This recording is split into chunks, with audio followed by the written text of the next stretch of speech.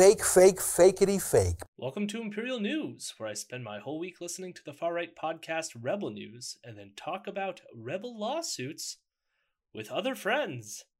It's complicated. Caitlin was on reading week last week, and my brain was fried, so we took a bit of a brain break. This is why this episode is so late, and we will have another episode out this week as well to catch up. There was also very little to cover on this episode, so what I've done instead is I will do the standard Imperial Roundup so that we get caught up on the week, and then I'll play a clip from this past Friday's live stream. You can check that out live when it happens, every Wednesdays and Fridays, 8 p.m., on our Twitch channel, Imperial News with a Z. On the stream, the clip that'll play later on in this episode, you will hear patrons Ken and Elron on the recording, as we look into the Rebel, talking about the Charlottesville lie, and then we will analyze 2 lawsuits that the Rebel has lost. So enjoy the show, and we will see you soon, but now, it's the Imperial Roundup.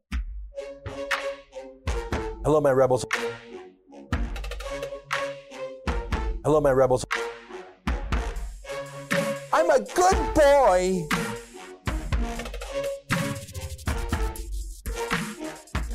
I'm a weirdo. This is what happened on the Rebel from February 8th to February 12th. Ezra was off the week before writing a book, but he feels the need to explain why he was also on the show as the guest every single day that week. Hello, my rebels. I've been away for a week writing a book, or at least trying to. It's very hard not to procrastinate. Literally everything in the world is more exciting than writing a book. Which, if that is true, then don't write the book. No one is forcing you to write this, Ezra, so don't. Ezra is mad that the government apologized for a stunt that occurred at the Canadian Embassy in China. A diplomat at the embassy was planning to create t-shirts for staff that said Wuhan Clan over a logo of a bat, reminiscent of the Wu-Tang Clan hip-hop group. To Ezra, this is a non-offensive little gag. After all, Wu-Tang Clan are a bunch of silly jokers. Now, if you're over 50, you might not know the Wu-Tang Clan. It was a rap group in the U.S. Actually, it's about 20 years old. They had a bit of a sense of humor. This guy's rap name is ODB, which is more polite than his full name, Old Dirty Bastard. I think it might be a stage name. I think there's a chance that maybe his mama did not, in fact, give him that name. Here's ODB. Baby, baby, come on, baby, come on, baby, come on. Yeah, so there's nothing remotely Chinese about the Wu-Tang Clan except their funny name. Therefore, any apology is really evidence of the Canadian government simply bending the knee to the Chinese overlords. Pierre Poilievre is removed from his opposition role in the Conservative government, and Ezra is pissed, since Pierre is one of the only Conservatives that Ezra seems to like. Ezra always wanted Pierre to run in the leadership race, and sees this as a move of Eric O'Toole trying to consolidate power while moving the Conservatives to the center. Newfoundland and Labrador delay their provincial election due to COVID-19 staffing issues. Ezra is mad and blames the Liberal Party for the delay, when every party is sort of in agreement about the delay, so it's not really their fault. Part of the issue stems from polling staff who were found positive for COVID-19, causing concerns about safety at polling locations. Ezra complains that Newfoundland has such low COVID numbers and thinks that the fact that they can't find polling staff is a joke. Joke or not, people being unwilling to staff polling stations makes it a little hard to hold an election during a global pandemic. Lastly, this week also saw the return of frequent guests Lauren Gunter and Manny Montenegrino. Both were very boring as usual and talk mostly about conservative politics, specifically about how great Jason Kenney is and how conservatives need to be more oppositional to COVID lockdowns. And that is the week.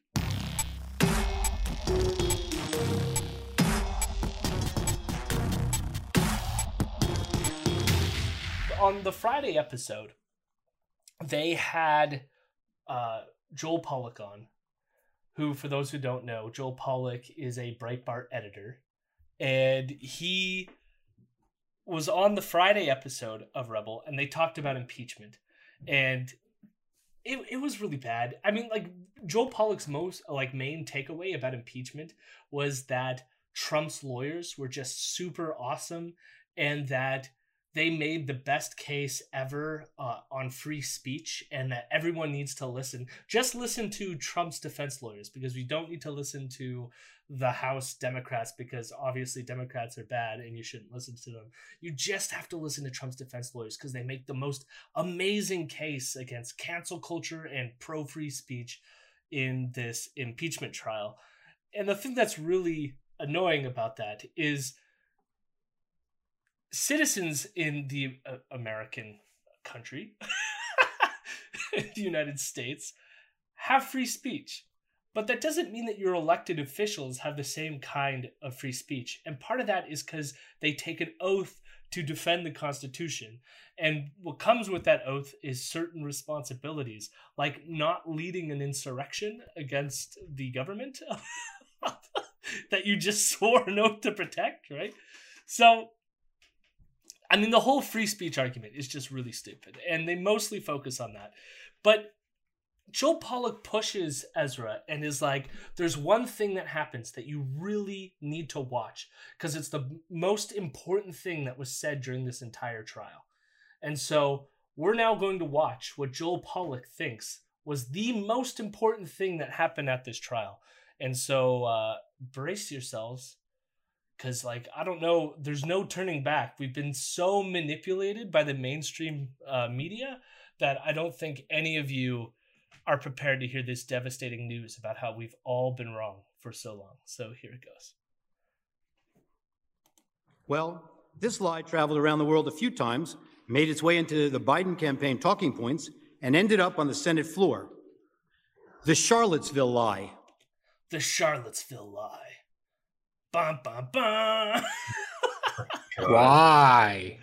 Now, I will pause here and say that what we're going to hear, this comes from PragerU. So just let this sink in, that Trump's defense team is pulling from Prager University right now to defend the president for something he's not being impeached for. My guess is the reason why they're bringing this up is to say, look, the media constantly lies about Donald Trump. Therefore, the Democrats are lying about Donald Trump? Really, there's no reason to bring this up. But the point is there was a lie having to deal with Charlottesville. So now we're going to learn what that lie is. PragerU, more like PoggerU, am I right? Isn't Poggers good? Shit, or like I don't know enough about the lingual. I don't know if we want to say that PragerU is Poggers. No, we certainly don't, but we do want to say that this channel is Poggers, and if you wait long enough, you will have some Poggers emotes in the chat. Yeah. Listen, I will get on it. Elrod can vouch for the fact while we were waiting for the stream to start up, it's been a rough week with my kids. Oh, it's been a rough week for me with your kids. Jeez. Send them back. I don't know where you got it from, but send them back. No, my youngest has, love her to bits, but has learned some defiance, and she does not take no lightly anymore. She throws a complete and utter fit. She's almost 3, so she's in that 2 to 3 buffer period, which is very typical for them to gain that kind of ego. It's just during COVID, it's been kind of rough this past week, and it came fast. It just went like boom, and then she was in on it. So I can't even remember why I went on that. See, listen, it's like affected my brain so much I can't even remember. It's my fault. No, it's all right. So what's happening right now is we're going to hear about the Charlottesville lie. So I guess here it comes. This is what the lie is. Be prepared. Very fine people on both sides, except that isn't all he said. And they knew it then, and they know it now. Watch this. But you all. So the lie here is that Donald Trump said there's good people on both sides. And then that was all he said. And so what they're going to do is they're going to play that sort of like the clip about both people are bad people on both sides, but then play a longer context that they then think vindicates Donald Trump. and makes him out to be better than he's been, say, lambasted by the mainstream media. Also had people that were very fine people on both sides. You had people in that group, excuse me, I saw the same pictures as you did. You had people in that group that were there to protest the taking down of, to them, a very, very important statue and the renaming of a park from Robert E. Lee to another name. No, George Washington was a slave owner. Was George Washington a slave owner? So will George Washington now lose his status? Are we going to take down, excuse me, are we going to take down statues to George Washington? How about Thomas Jefferson? What do you think of Thomas Jefferson? You like him? Okay, good. Are we going to take down? I mean, like, you know, us over here on the left are just like, take down all the fucking statues. Yeah. Lock them up. Get rid of them. Lock her up. But again, I mean, it's going to get worse here, but you can tell, like, he's defending, like, there was good people who legitimately did not want this statue of Robert E. Lee, who was a general for the Confederacy and was fighting to maintain slavery. Like, already you're just like, is this good for Trump? Does this really make him seem great? Yeah. But it goes on. The statue because he was a major slave owner. Now we're going to take down his statue. So you know what? It's fine. You're changing history. You're changing culture. And you had people, and I'm not talking about the neo-Nazis and the white nationalists, because they should be condemned totally. So what surprises me is when you hear the juxtaposition there, because he says there's people out there trying to destroy culture. And then he goes on to say that there's these white nationalists and they should be condemned completely. But who are the people who are talking about culture being destroyed? Aren't those usually the neo-Nazis, right? So there's like this weird juxtaposition here where he's using their language and yet then he just pivots to like condemning them, right? But well, it's this weird thing that the people that tend to argue for, or to tend, let's see if I can talk. The people that tend to argue against the removal and destruction of statues that say things like, well, you're trying to, as he said, change history or erase history. It's like, statues are not like a historical, like, they're glorifying things. They're saying like, this was cool. Like, that's what a statue is signifying, right? It's supposed to be this big celebration of the thing. And if it's a statue of a slave owner or of someone who, you know, for example, here with Sir John A. Macdonald and his horrific crimes against the indigenous people here, yeah, they shouldn't have statues. They shouldn't have celebrations about them. They can be in a textbook. They can be in a museum. They don't have to have a fucking statue. Well, in a textbook will give context too, right? I mean, like the statues don't really give context. But even then, most of these statues were not like erected during the moment. They were erected during the push for civil rights in the United States. Right. And they were used, created by like, what was it? The Daughters of the Confederacy or whatever. Like a lot of these statues were erected by people who were pushing back against the movements at their time that were promoting civil rights and equality, right? And like we even covered this like in our context because you talked about John A. Macdonald. We talked about the statue in Nova Scotia, where it's like a lot of these discussions, like that's the statue in Nova Scotia we talked about. I can't remember the guy's name. Jesus. I can't think of it either. Yeah, he was an asshole. Anyways, it wasn't John A. Macdonald. It was some British general or sergeant of some kind who torn down on that alone.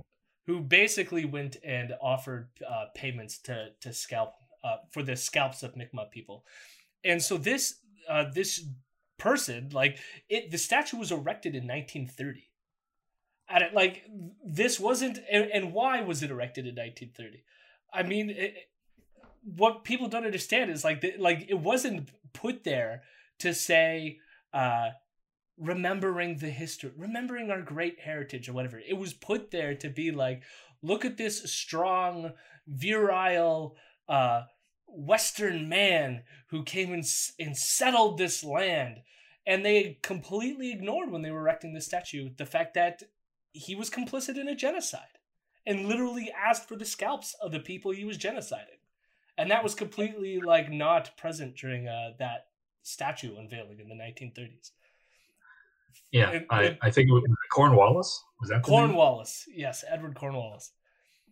Okay, yeah. Now I remember that discussion. Yeah, and I mean, a lot of this, especially as you mentioned, in terms of the context of the civil rights movement, a lot of these statues were put up as a direct, like, opposite to that, or in opposition and in reaction to that. You know, it's like, oh, like all these people are trying to fight for some rights. Well, let's put these statues up of some people that maybe wouldn't have been all about that, as like almost like an intimidation factor. Yeah. The other thing is, so he ends by saying the neo-Nazis, which like we should condemn 100%. And that's the moment where they're like, ha, see? Gotcha, liberal. He condemned the neo-Nazis. Gotcha. Yeah, after all the other stuff that he said, just ignore that stuff. You just gotta weed through it a little bit till you get to the part where he condemns them utterly after making a weird juxtaposition with culture destroying. But he said it. Yeah, but it's actually like the thing is they think that this is exculpatory in some ways, but it's not, and we'll discuss that in a second. But you had many people in that group other than neo-Nazis and white nationalists, okay? And the press has treated them absolutely unfairly. Now, in the other group also, you had some fine people, but you also had troublemakers, and you see them come with the black outfits and with the helmets and with the baseball bats. You had a lot of bad people in the other group too. Treated unfairly, sir. I'm sorry, I just didn't understand what you were saying. You were saying the press has treated white nationalists unfairly? No, I just didn't understand what you were saying. No. There were people in that rally, and I looked the night before.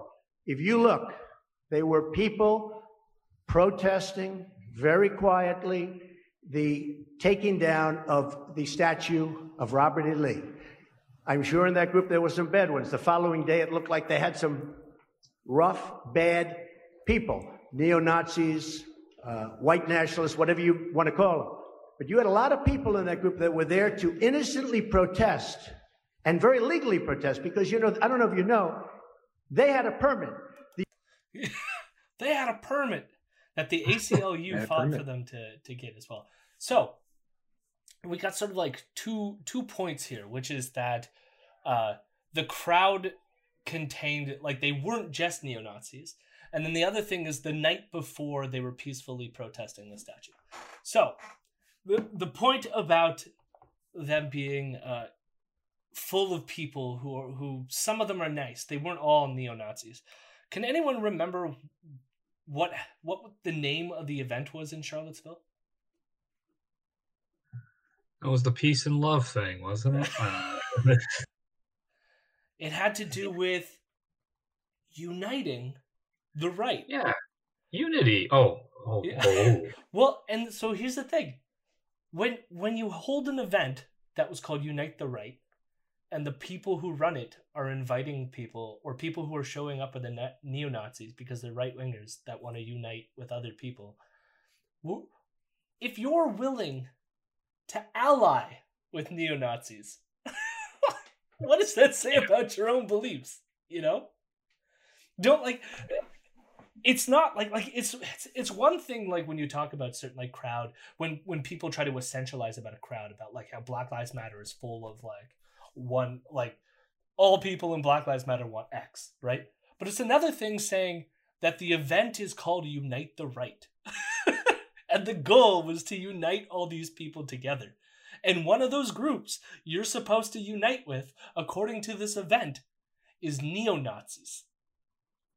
Then, like, when you're saying here in your fucking speech that, oh yeah, the Nazis are bad, but they weren't all bad people. They were people who wanted to ally with neo-Nazis. Like, so it's like, okay, that's not exculpatory. But then the next point is that I saw the night before. Now, here's the thing, is the video that we're watching now, I think, was on August 15th, and I feel like the rally was like 2 days prior. So this is several days before, like, the march the night before. and Heather Heyer has already been murdered. All these things. He knows about all this. He would have had the time to check in on all this stuff. And he says the people the night before were fine people. Now, I don't know if any of you remember this, but these were the fucking people the night before. All right? So let's see what they have to say.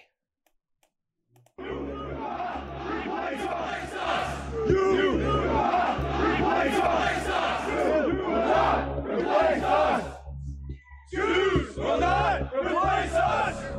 Jews will not replace us! Jews will not replace us! Blood and soil! Blood and soil! Blood and soil! Blood and soil! So, these are the people that Donald Trump was calling nice people.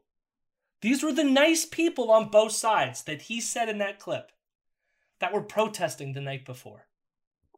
Both sides. So,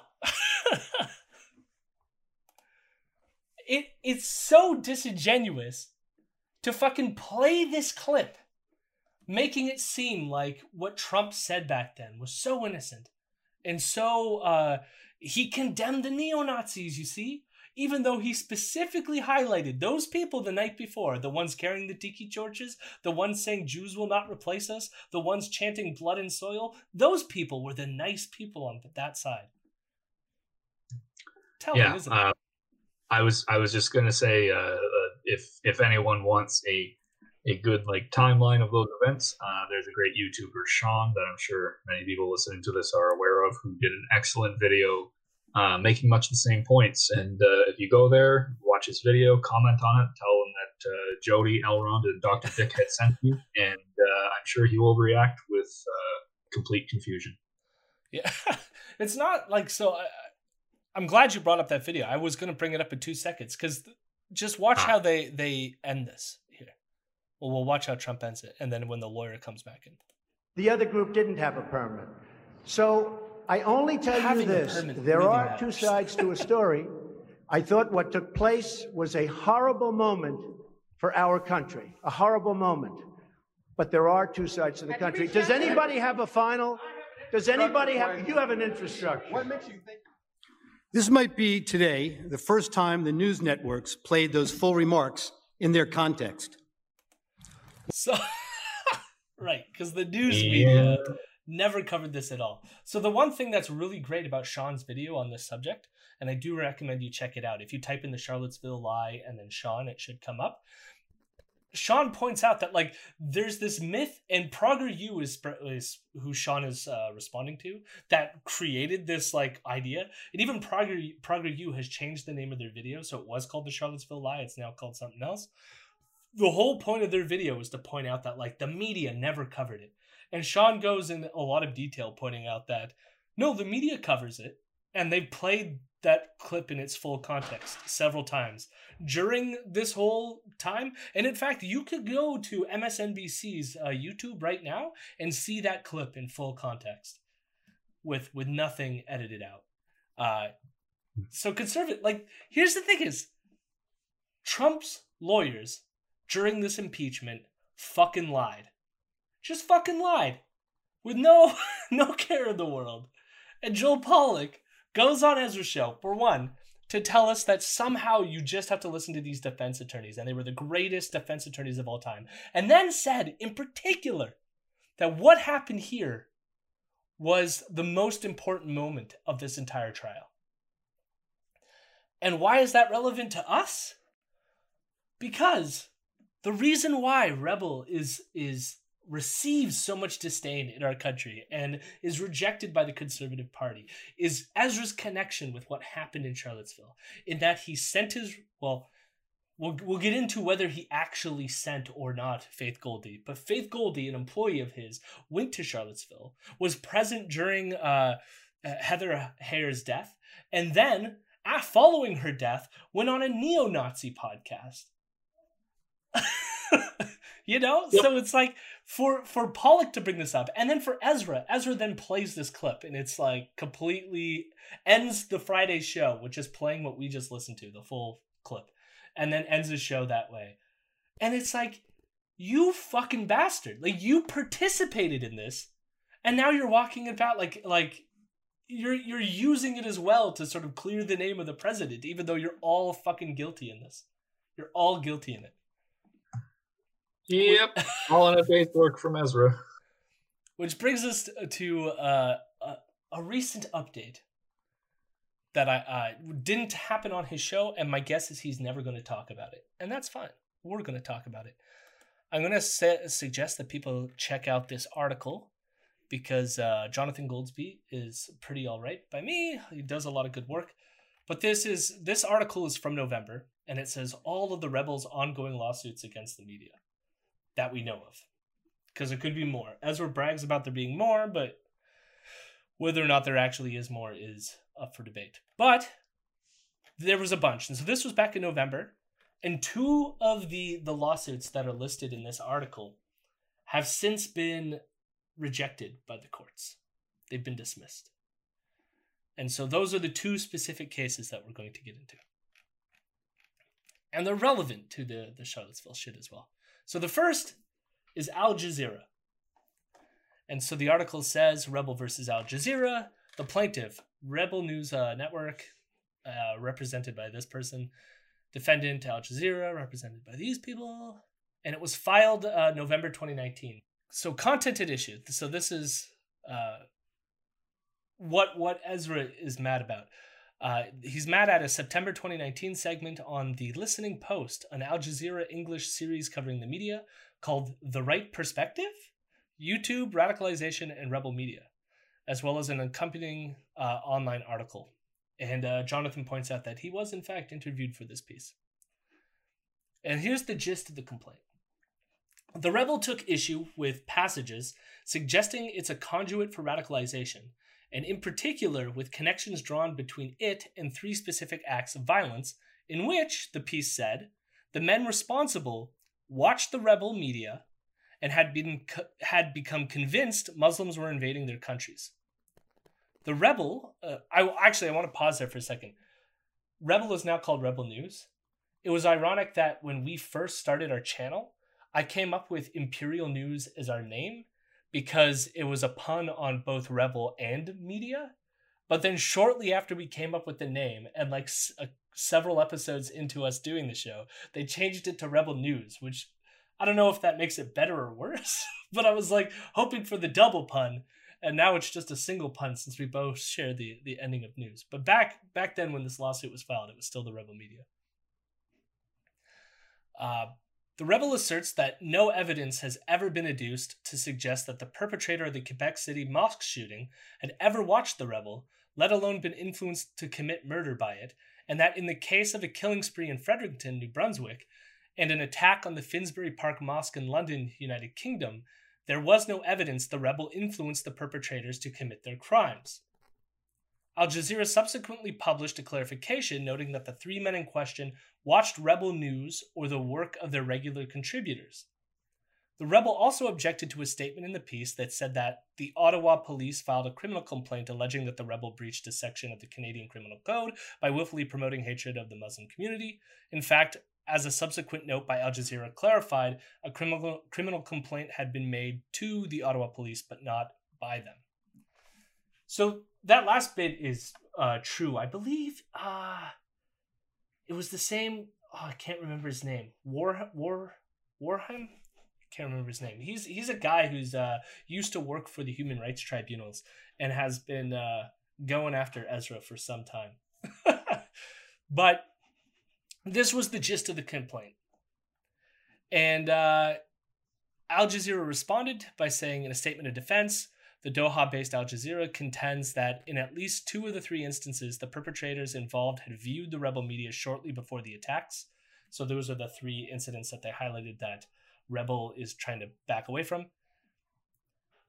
So for those who don't know, for example, the Quebec mosque shooting, that person claimed to have watched people on Rebel's platform.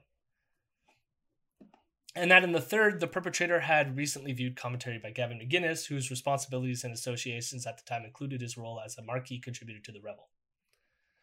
They stated that the suit is being pursued as part of an ongoing campaign by the plaintiff, including multiple legal proceedings against media publishers and journalists for the collateral purposes of silencing critics of Rebel News and Levant. So they filed an anti-SLAPP, or they complained that this was a SLAPP lawsuit. And so for people who don't know, a SLAPP lawsuit is a strategic lawsuit against public participation. And what that means is that someone like Ezra or Rebel might throw out a lawsuit at you to stop you from speaking, right? And the thing is, they could get away with it because if they have tons of money, they could just keep it going in the courts. And it also intimidates others, like, say, me, from starting a podcast about Rebel. Because if I start saying anything that might that Ezra or the Rebel might perceive as defamatory or libelous, they will come down hard and try to constantly throw these lawsuits at people. They've gotten away with it to some extent, but here's the fantastic thing. I mean, and here's the thing is, I will say they have gotten away with it in other jurisdictions as well, because I think the other one was either Saskatchewan or Alberta, and they don't have good SLAPP legislation.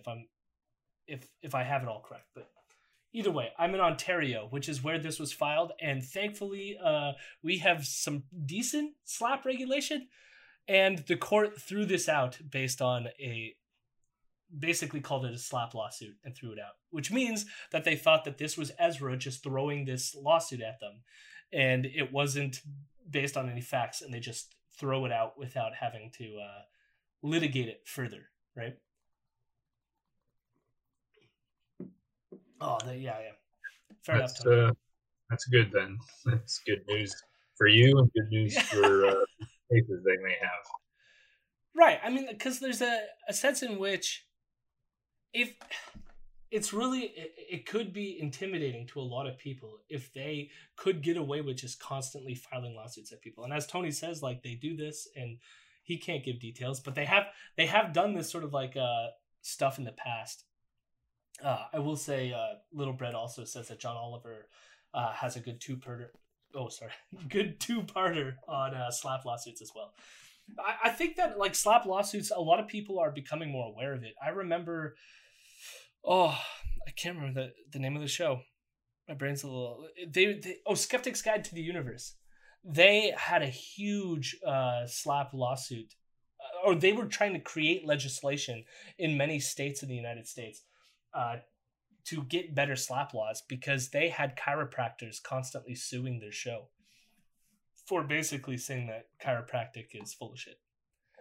And wow. Yeah, and so they've succeeded in a few states from some of the lawsuits that have been thrown at them, but they're working with state representatives to try to put in place anti-SLAPP legislation to prevent people from doing this, basically.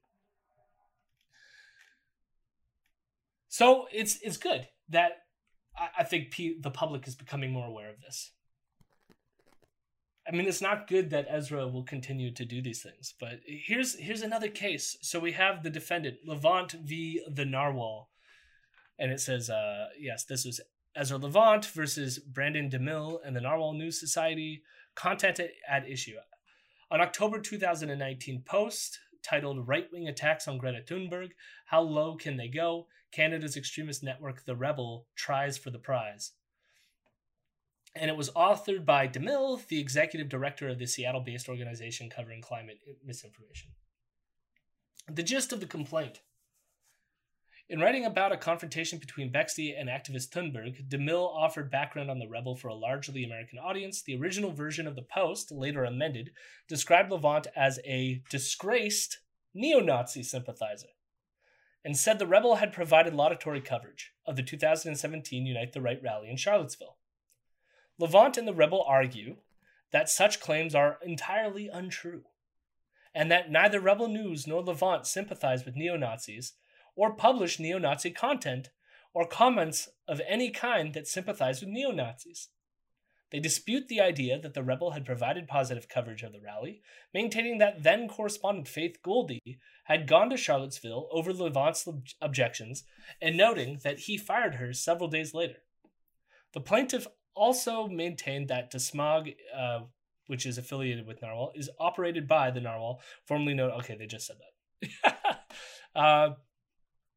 And so there was a response by the Narwhal. In a statement of defense filed in January, DeMille cited the rebel having formerly provided a platform for far-right figures such as Goldie, Lauren Southern, and Gavin McInnes, and Levant's praise for Goldie as brilliant, beautiful, tough, hardworking, great journalist, even after firing her for appearing on a neo-Nazi podcast. And I have to say, like, just let that sink in. He says, we do not sympathize with neo-Nazis.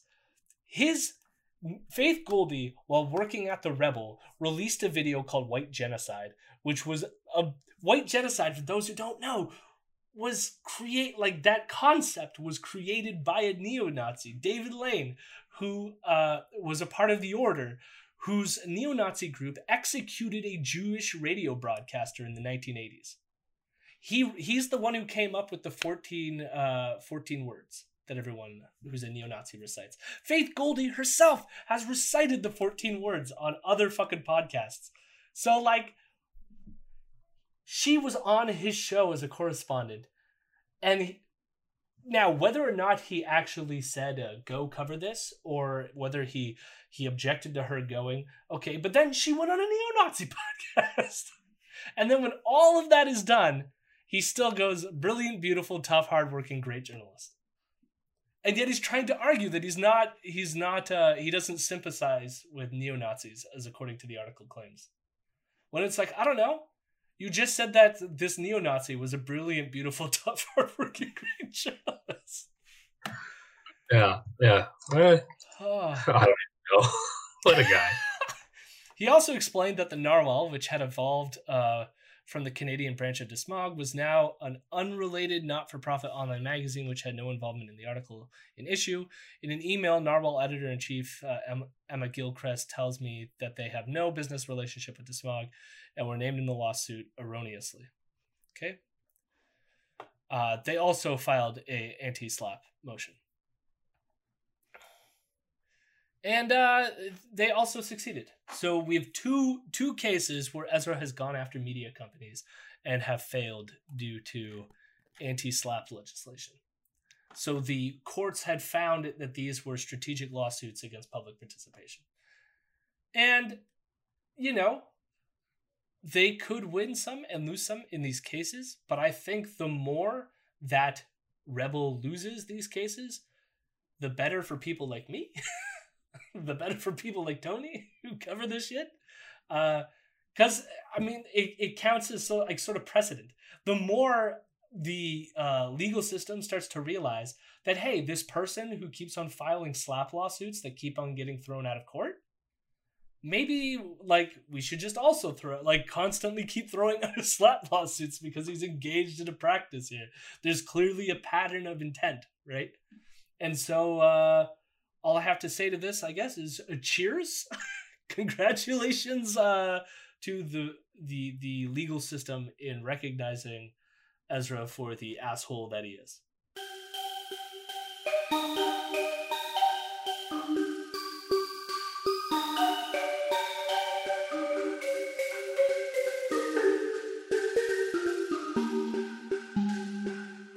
I just want to say, I mean, it's a bit late news now, but a lot of shit went down in Texas. So I would recommend, if you're going to do anything proactive, you can start by helping some Texans out.